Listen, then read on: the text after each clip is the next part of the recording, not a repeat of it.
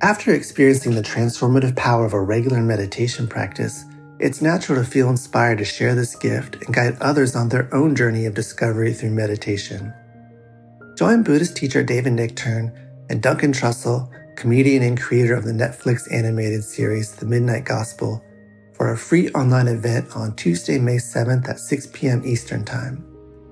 They'll discuss the profound practices of mindfulness in Dharma Moon's renowned mindfulness meditation teacher training program.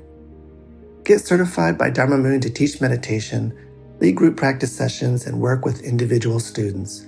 Visit dharmamoon.com/beherenow for more info and to reserve your spot for the free online event with David Nichtern and Duncan Trussell.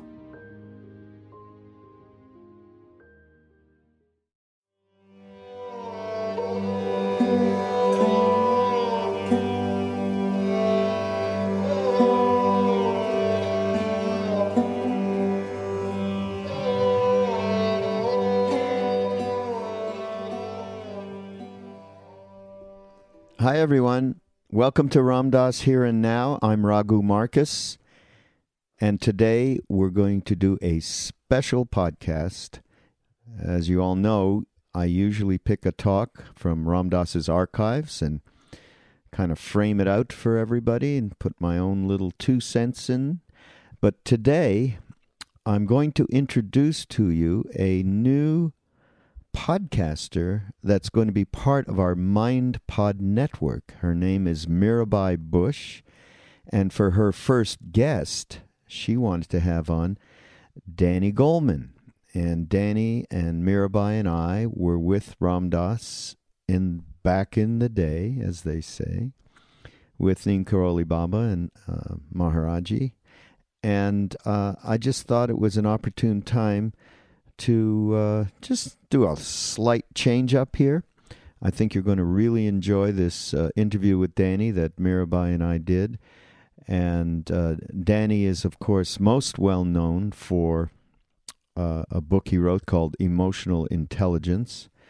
And he has a new book out, and I'm going to, you'll hear all about it in this interview.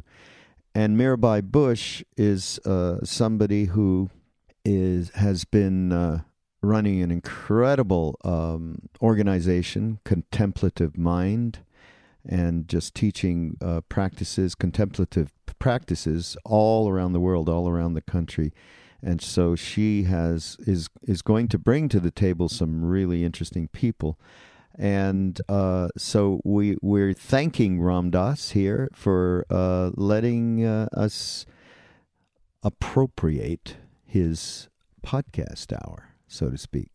And, of course, Ram Dass, these are some of Ram Dass's closest friends, these two guys. So enjoy this podcast, and next week we'll, of course, get back to some of the archival talks that we cut up and present to you. But here we go with Mirabai Bush and Daniel Goleman. Hi, everybody. I want to welcome 2 very special people. And we go way back, and we were just talking about how far back we do go.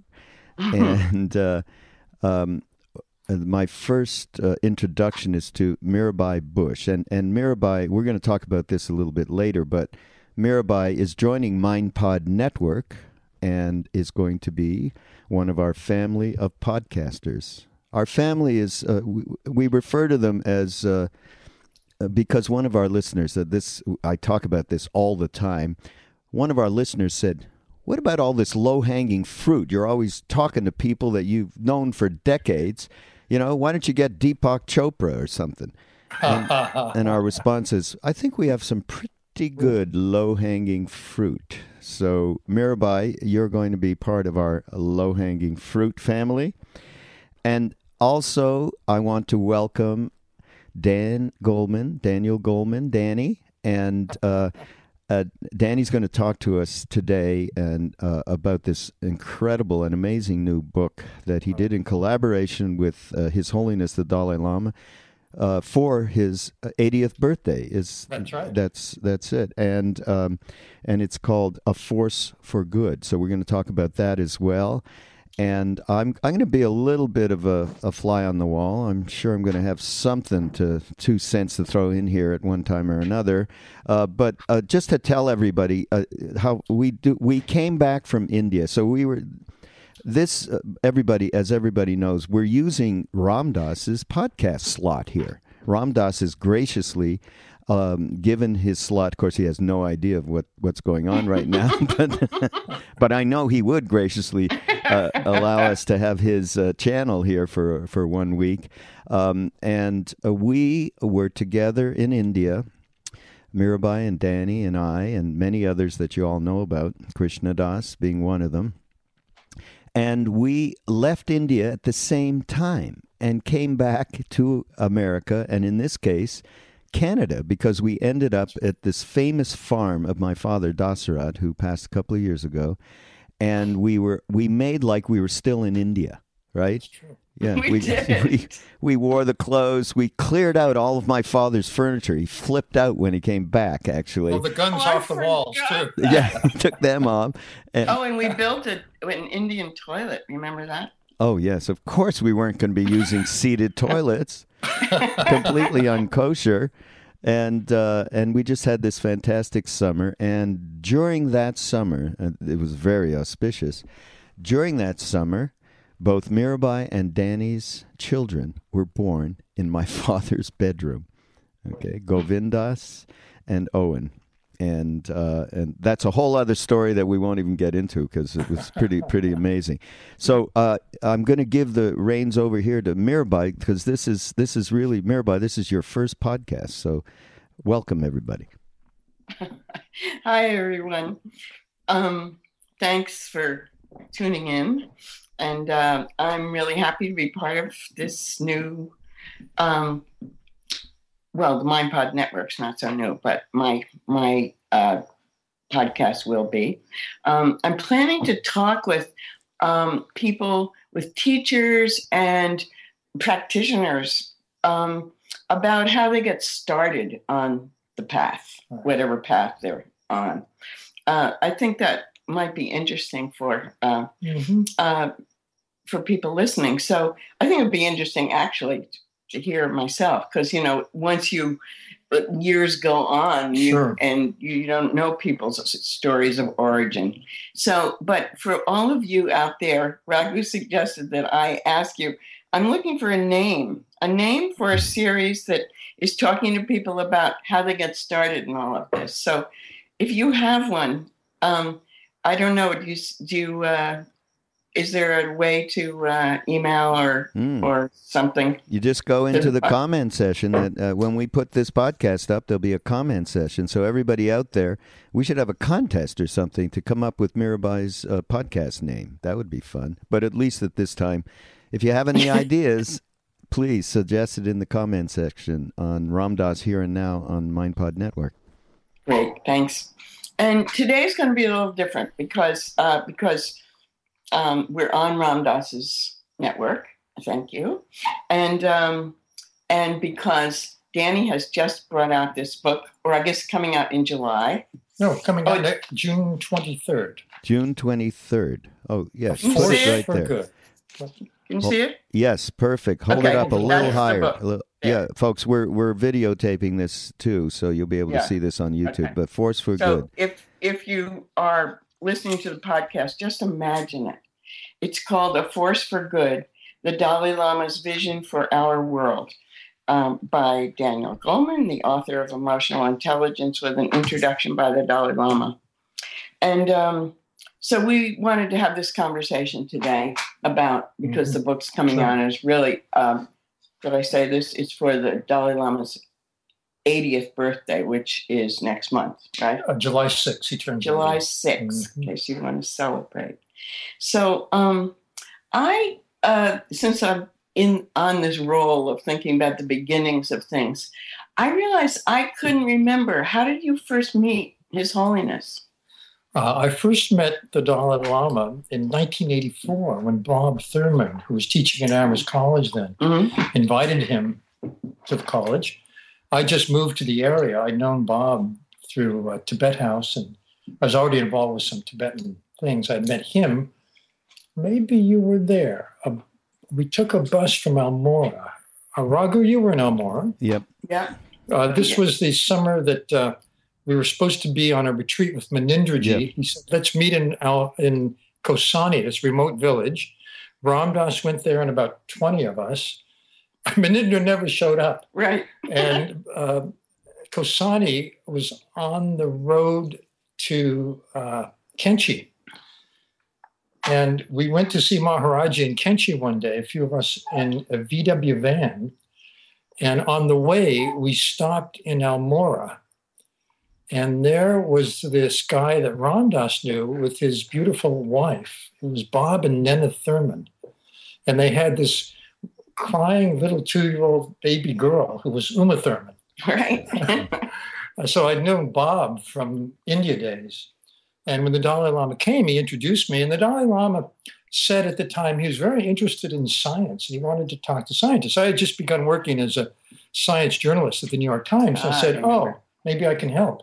I started sending him articles and I started organizing meetings with scientists on different topics. And that became part of the Mind and Life Institute, which I've been involved with for a long time too. And he's one of the co-founders of that with Francisco Varela and Adam Engel.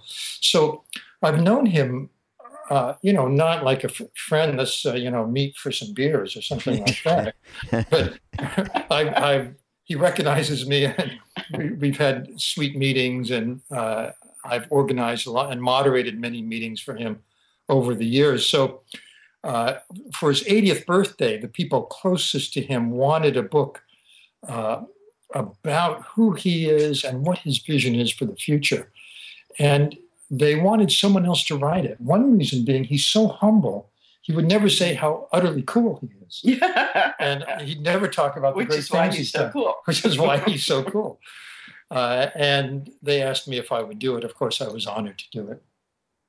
So what was the process like? Because I know you kind of did it with him. I mean, it's under your name, but sure. I know it was a process. Well, I said, of course, I can't write this book without interviewing him. And they said, sure. However, he's very hard to book. So they suggested, well, maybe you could come to talk to him for 2 hours in New Delhi in August. Yeah.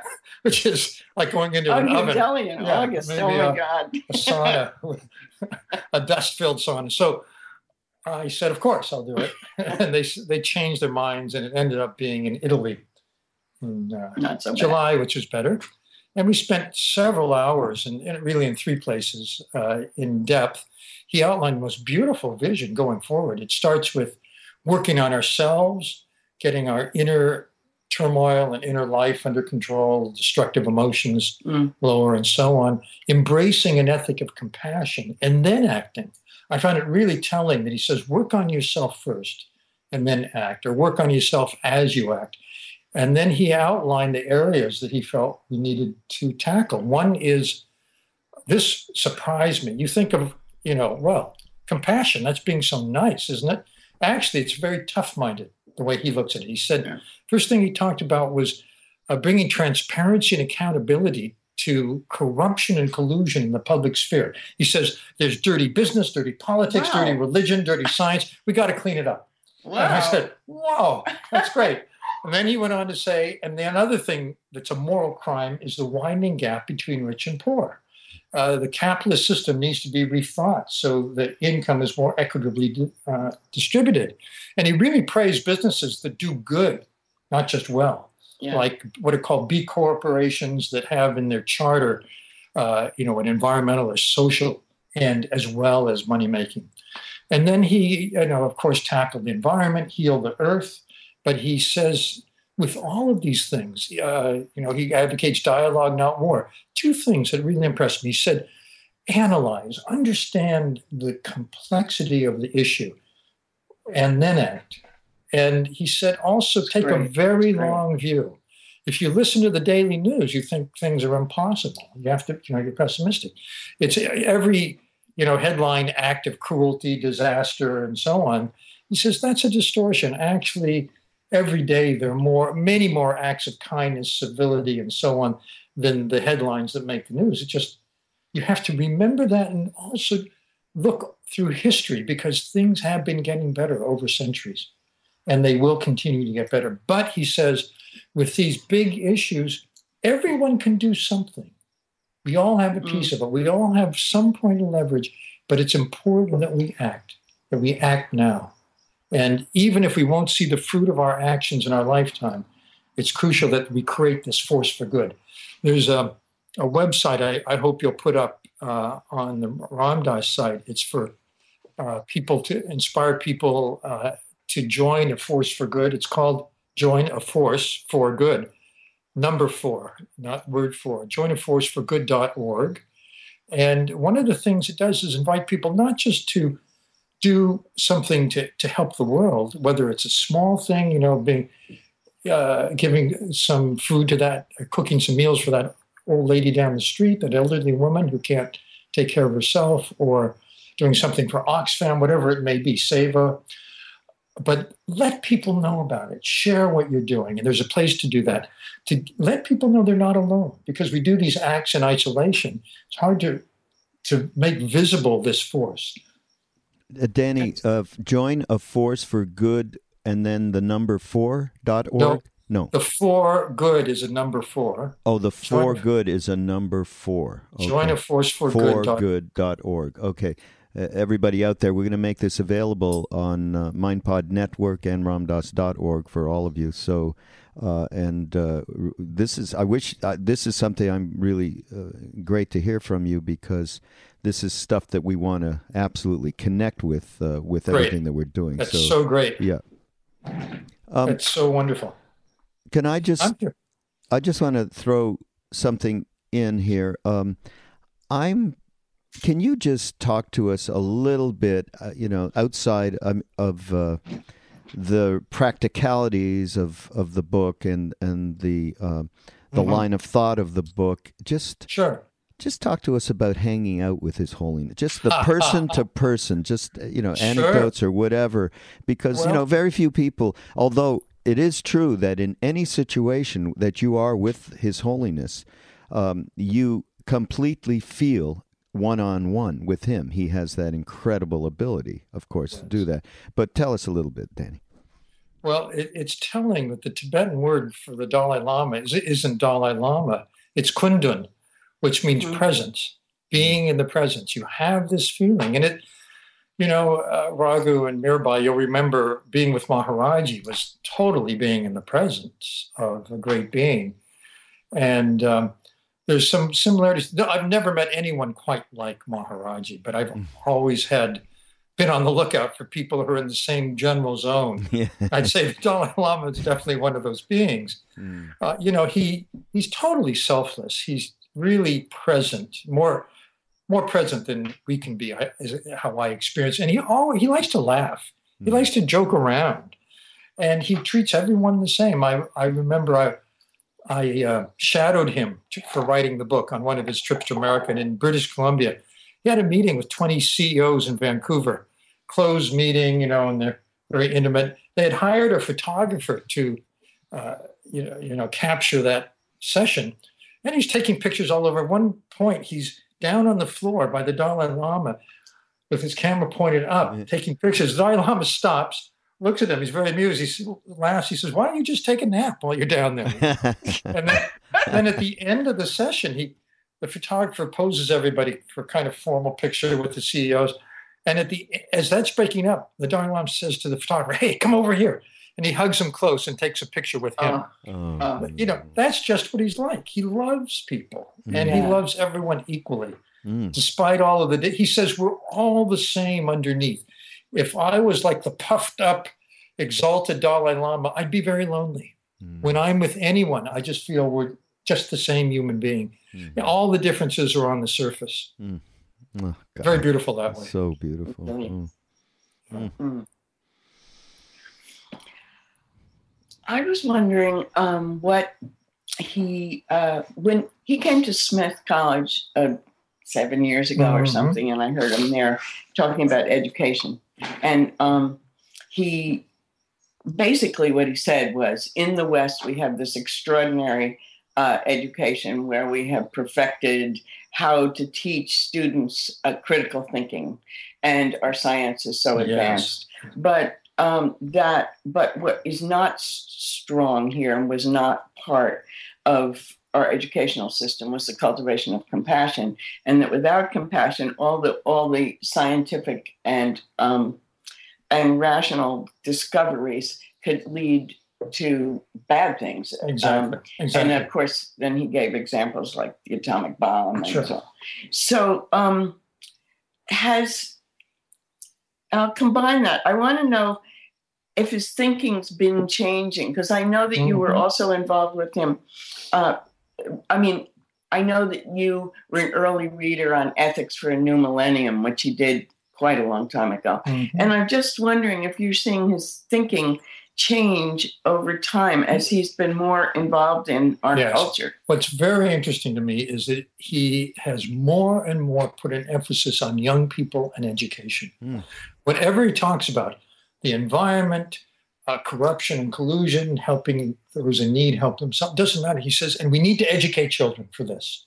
And what he means by that, he calls it educate the heart. He's talking about an education for an ethic of compassion. He also includes managing our inner life as part of that, what I'd call emotional intelligence. Yeah. But he says, that's not enough. You really need the compassion component.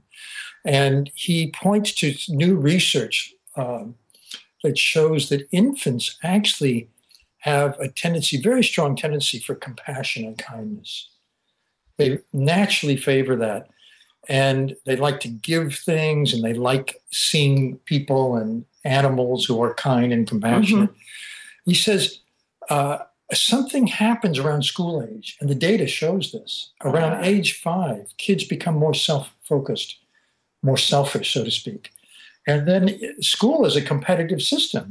What kid is the best? Who got the highest grade? Who knows the answer? Think about it. It's 12 years of training in a competitive me-first environment. And they're now starting like a kindness curriculum programs. There's a big movement called social emotional learning that I've been involved with for a long time, which is now adding an emphasis on kindness and cultivating concern for others, empathy, and compassion. Richard Davidson, who's one of the leaders in this area at University of Wisconsin, for example, developed a kindness curriculum for preschoolers, where not only do they emphasize kindness in many ways, if you do something nice and a kid says he did something nice, you get a seed in the kindness garden.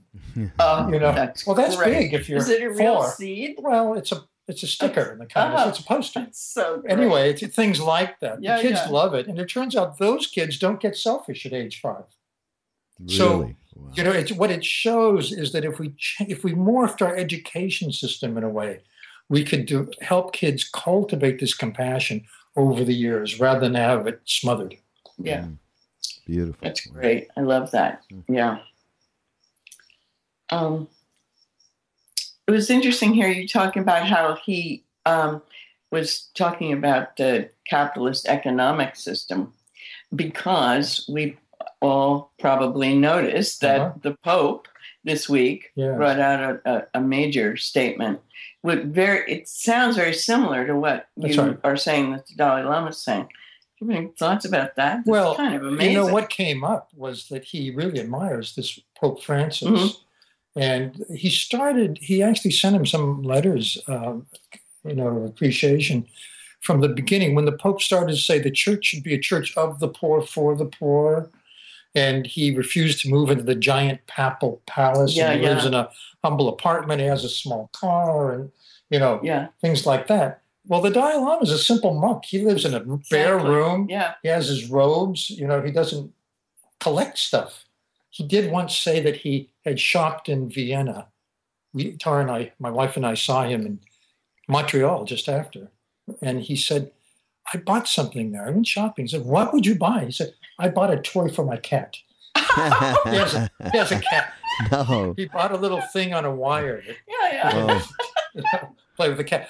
But he never buys anything from him. And when people give him money, which is all the time, he gives it away immediately. I know. I've seen him do that. And at public events, if there's any money left over, they announce how much, and he says where it's going to go. It's always to a charity.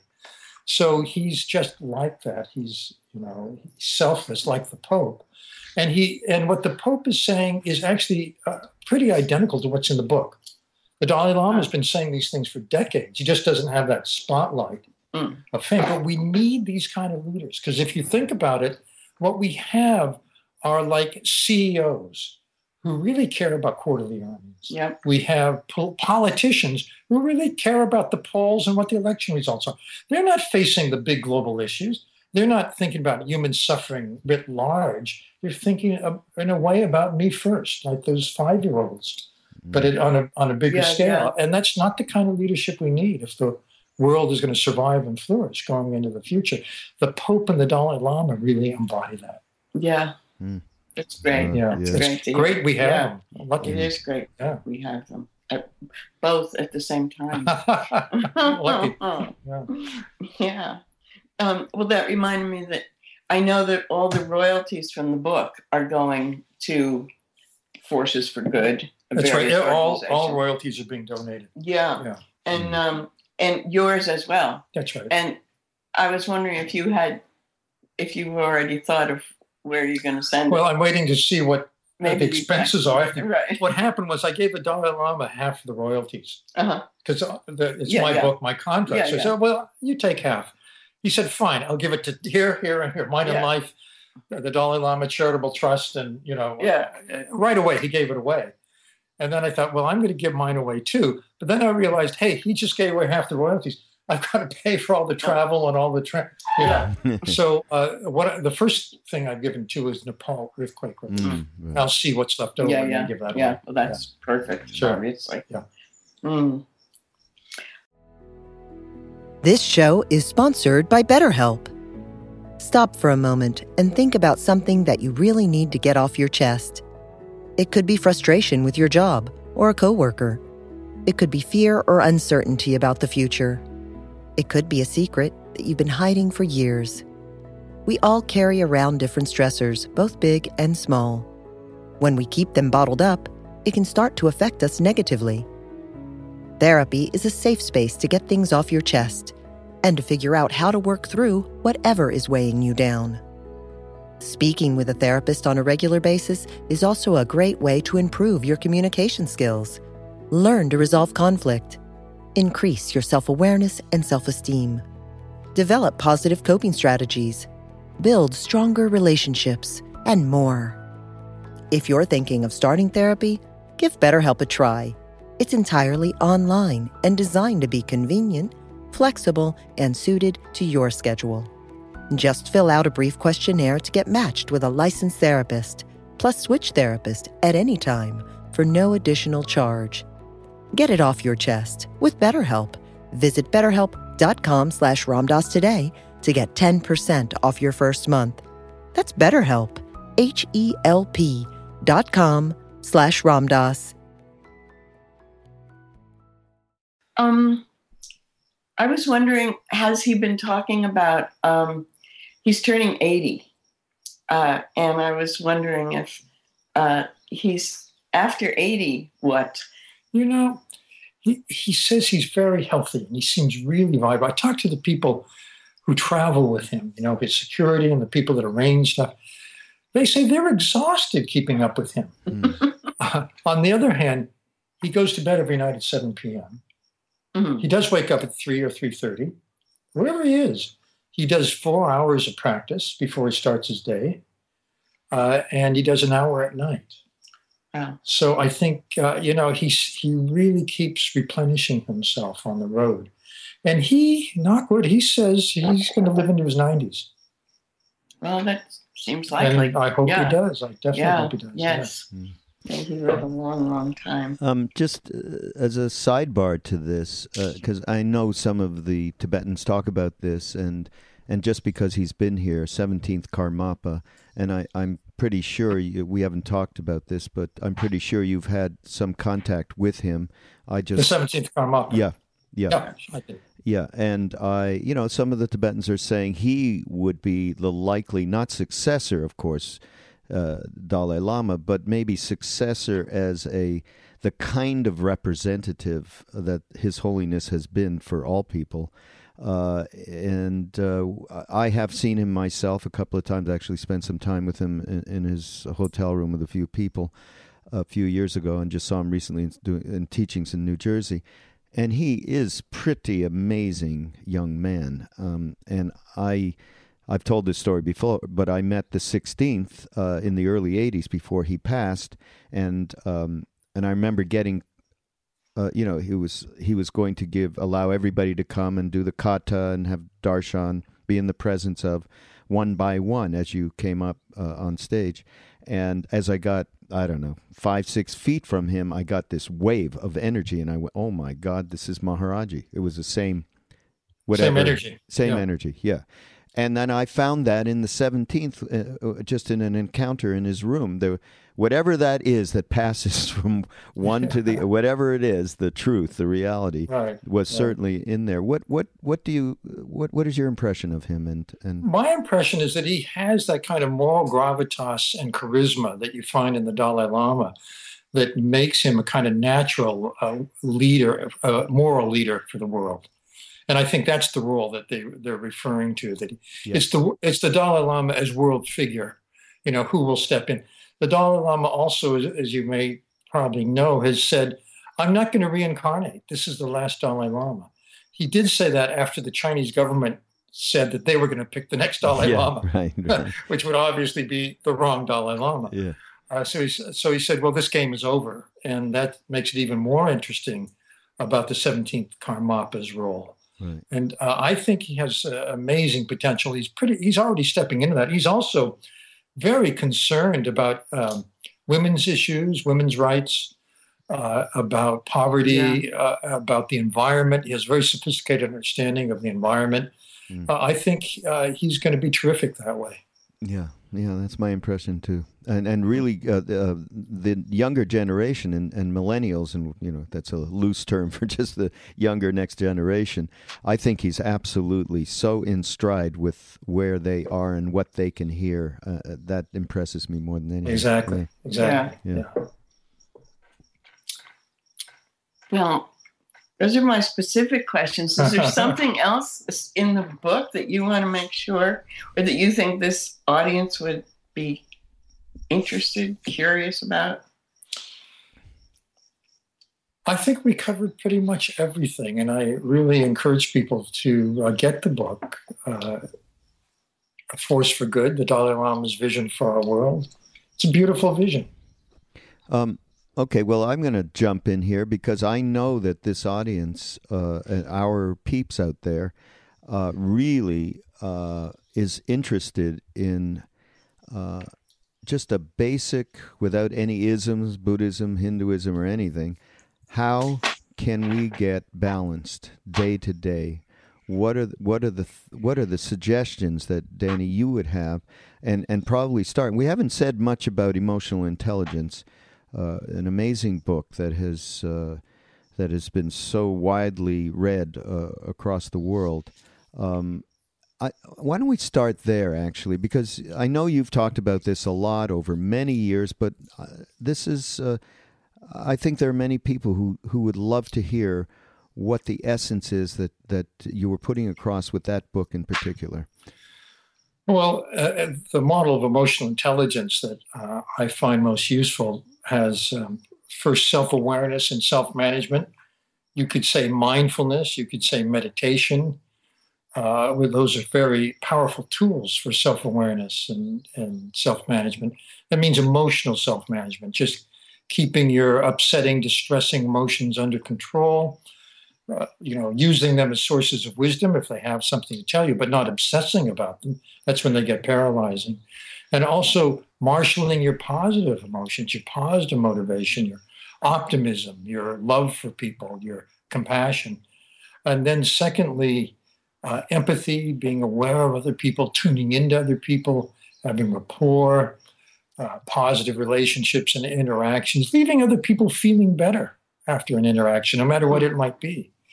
And putting that all together for nourishing relationships.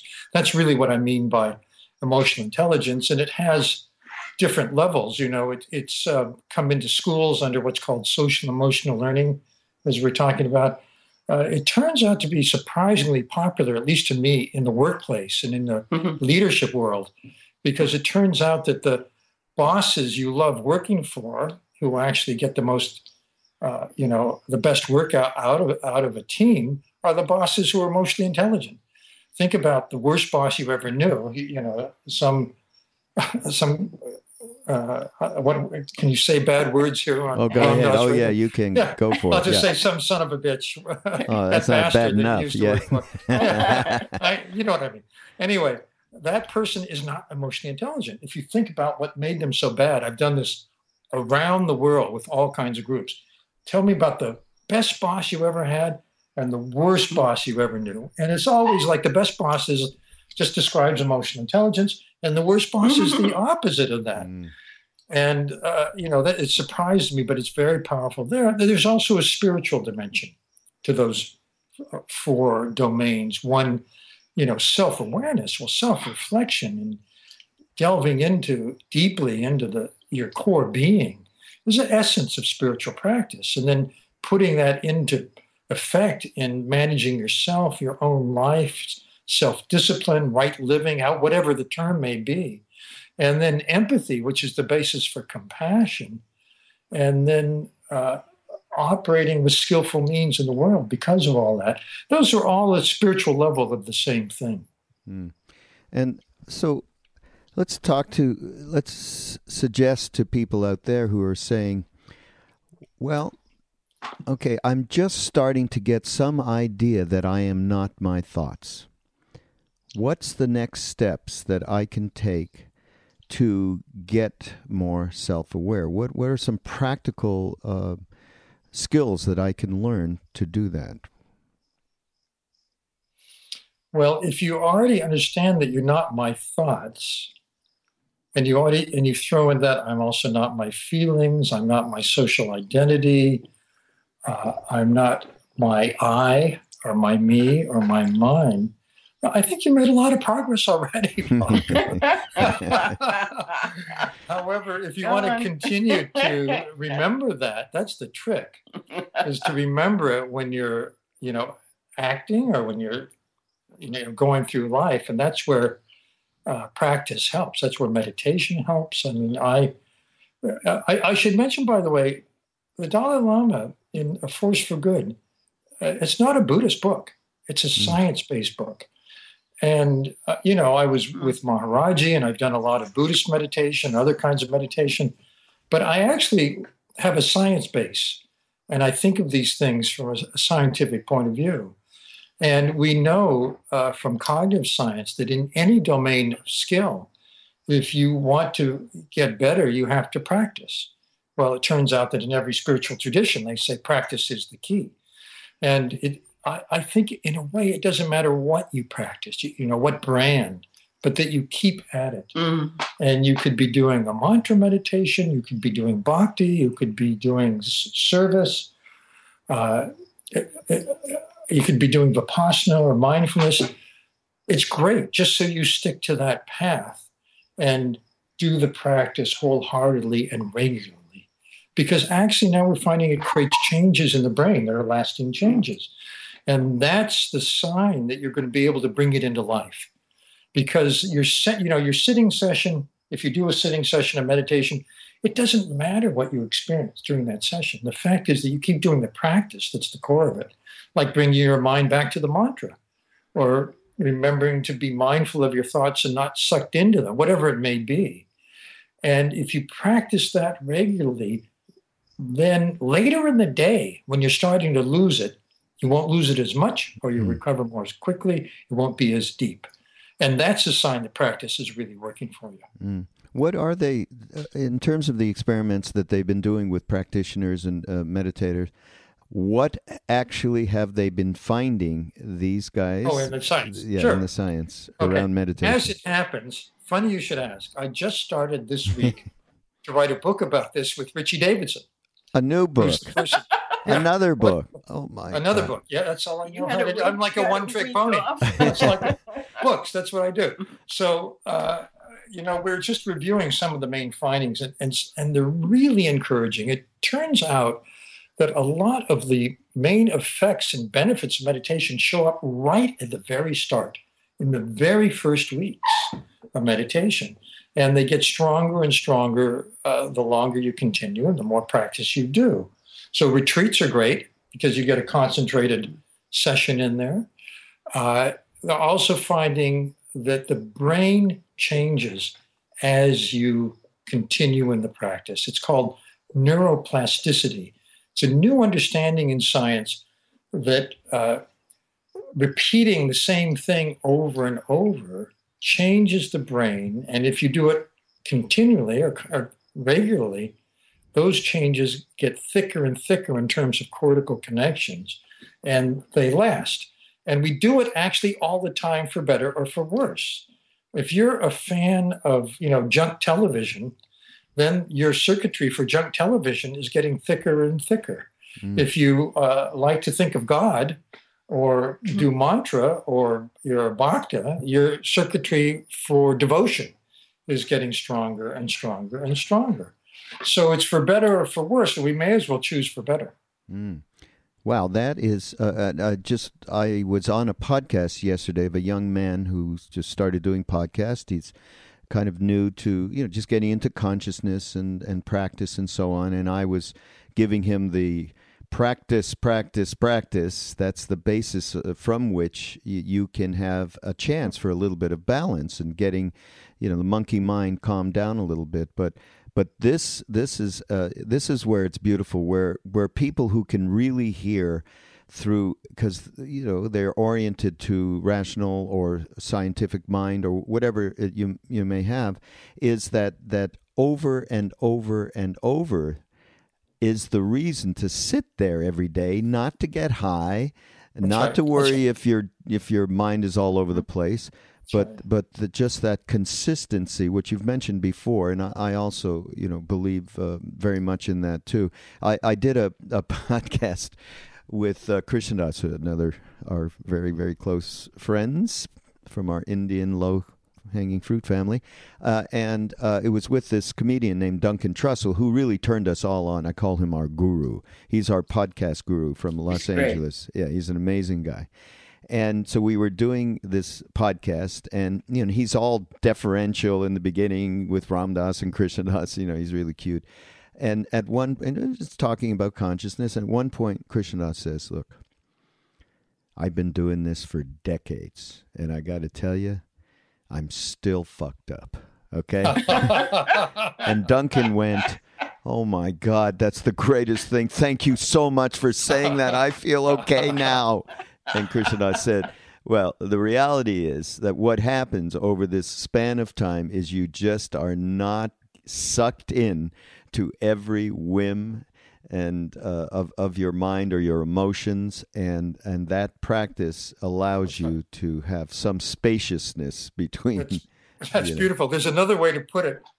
Paul Ekman, the psychologist who's very close to the Dalai Lama, actually says the definition of maturity is widening the gap between impulse and action. It's not that the impulse goes away. This is what Krishnadas is saying. Yeah. But you have time to think it over. Right. That's a great thing. What, Paul Ekman, you say? Yeah. Paul Ekman said that. Yeah. Okay. We're going to use that quote. But this, the matter of practicing the same thing over and over again is very difficult for some people to grasp. I guess the mind itself craves novelty, right? Or is it more a cultural Here's the basic move in neuroplasticity in meditation. Mm-hmm. This is research done at Emory. No matter what the specifics of the meditation, here's the general paradigm. You're focusing your mind on one thing that you choose. Mantra, mindfulness, breath, whatever it is. The mind wanders. That's the novelty seeking. The mind wanders off. The question is, do you notice that it wandered off? When do you notice, and what do you do? Yeah. So the basic rep, like in a gym, if you're building a muscle, every time you lift the weight, it strengthens that muscle just a little bit more. Every time you bring your mind back to that chosen thing, it strengthens the circuitry for that meditation and keep it there. Yeah. And it turns out that people who have been practicing for more years have stronger circuitry. So it seems that that's what's being built up. Yeah. No, that's great. because in my experience at Google, which was probably one of the most successful coming together of everything that Danny's talking about: emotional intelligence, contemplative practices, and science. But when we taught the very first course, which Danny also helped develop, I was teaching it with Norman Fisher, who used to be the abbot at the San Francisco Zen Center. He's a great teacher. And so we had taught a full day of basically Vipassana, mindfulness, sitting, walking, and mindful listening to each other. And then we had like 6 2-hour sessions a week apart coming up. So the first one's a week later, and said, well, what should we do? Well, I think we should just really get them to practice some more. Let's practice with them so that they can, help them have questions. And so, okay. So Norman starts and says, all right, just bring your awareness to your breath, closing your eyes. And no more, like maybe 2 breaths go by and a hand shoots up. Okay.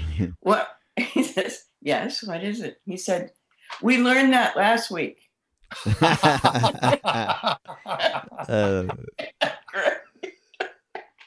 This is what's new? Yeah, exactly. Yeah, right. This is us. This is the West. This is unbelievable. Wow, so great. We another thought occurred to me. This is away from what we're talking about right now, but it occurred to me because Mirabai and I were talking just before you came, Danny, about this new book that's coming out through Love Serve Remember Foundation and HarperCollins called Love Everyone, which is all of our stories of meeting Maharaji Neem Karoli Baba, and so we were just chatting about it, and I'm just starting, thinking. Here's a question to ask us is what would you say, and we'll start with you, Danny, what did you bring back? What's something that you brought back from that experience with that being that has permeated your life? Well, you have to remember that when I went to India, I'd already started my graduate training in clinical psychology at Harvard. And I was very immersed in the world of psychology.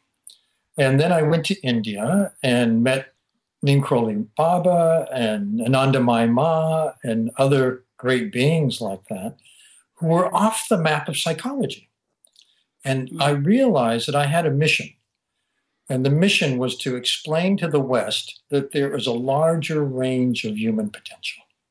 And also, that is a kind of mission for my life, is to move in that direction, which is basically through practice, which I don't think I do nearly enough of. But, like KD, it's still there. It's there. It's not as strong, but still there.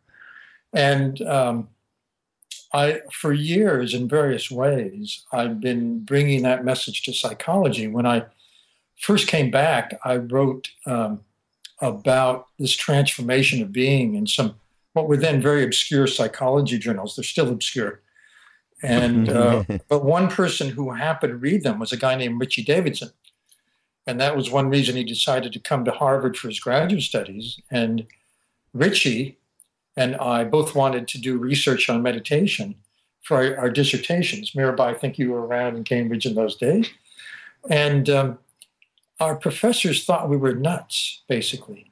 For one thing, Ram Dass, as Richard Alpert, and Tim Leary had both been in the very department I was still in, like 5 years before, and, were tossed out. And there was this whole sense that, you should just stick to the mainstream. Richie and I were desperate to change the course of that stream. I left psychology and became a journalist. Richie stayed in. And he went underground with this interest for a couple of decades, but now he's come back in full force. And there's a new field, contemplative science, as a result of a lot of what he's doing, Mind and Life Institute. And I'm helping in whatever way I can because it's the same mission. That's at the professional level. And at the personal level, I think it's the same. Mirabai?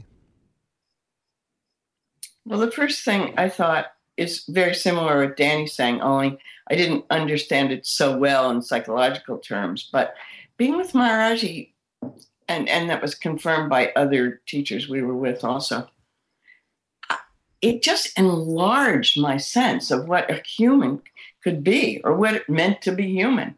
I just had such a much smaller idea of what any of us could be, and including myself, of course. And it made the possibilities of life so much more expansive.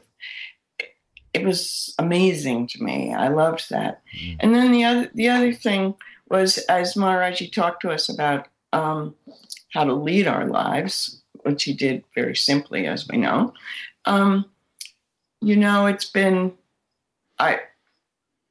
service and service. I was really focused on service for the really whole first part of coming back, and did a lot of things in that domain.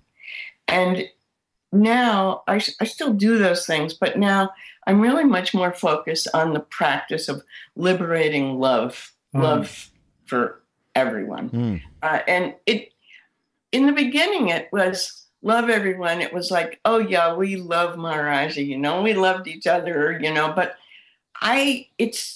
these years have taught me so much about being there in love for whomever I'm with. And I've gone through many changes, and every time I think, corporate executives, can I love them? Yeah. Then the army, can I really love the army? Yeah, I really do. It just keeps going like that. I worked with those gang leaders in Chicago. I love them. So that's what it's been for me in the last number of years. Beautiful. Lovely. I'll say my little 2 cents as well. When I first met Ram Dass, one of the most powerful things for me was obviously his honesty and his love, but it was the sense of sharing. It's the fact that Maharaji said, "Do not talk about me in the West when you go back," and that's all he could do. He could not control himself, right? It was just uncontrollable. He had to share that. And then when I got to, when we all met up with Maharaji in India, and I saw, okay, everything that I had felt about Ram Dass was obviously, he was just a conduit, and it was Maharaji with that giant sharing of that unconditional love. That's what it was all about. And in my case, he one day said to me, "What do you do in America, Canada?" And I was trying to figure out how to say program director of a rock and roll radio station. And before I could say anything in English, and he pointed his finger and he said, broadcaster in English, right? Oh, in English? Wait a minute. Didn't he say podcaster? No. But it's true, isn't it? I mean, and it wasn't just about my experience in radio. It was about, I had this impulse to be in media and share this stuff all these years, and look where we are now, and look what we're doing now, each of us really on the same exact page, and, with that little puppet master, playing with us in that way. So, hey, this has been fantastic. We're at the end of our sponsors. It doesn't allow us more than this time. If we had a sponsor, of course, it would be even better. But so great. And pick up. So, Danny, the book is ready to be ordered. On when is it out? What day? It is. No, it's out June 23rd. June 23rd. Okay, so but you can order it anytime. And there's an audio if you like to listen to books. The audio is available from More Than Sound. More Than Sound. One word. More Than Sound. morethansound.net. And everybody, we're going to put that up there. And I know that Danny's son Hanuman, who we love so much, is very much a part of that. We have to give him a kudo.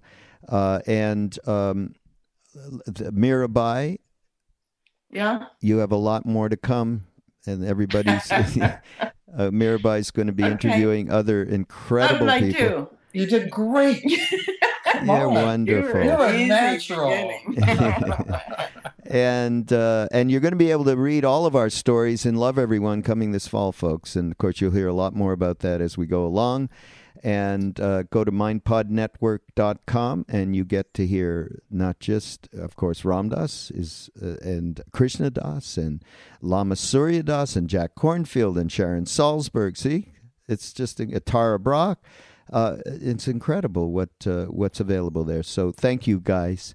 And we'll see you all next time around. And it'll be the Mirabai Bush something hour. Okay, help us out there. Thank you, Raghu. Thank you. Thank you. This podcast is brought to you by the Love Serve Remember Foundation and ramdas.org. We appreciate you listening, and we appreciate all the support that you've given us. Please continue that support and donate at ramdas.org. We can then continue to share what Ram Dass has been sharing for all of these years. Thank you.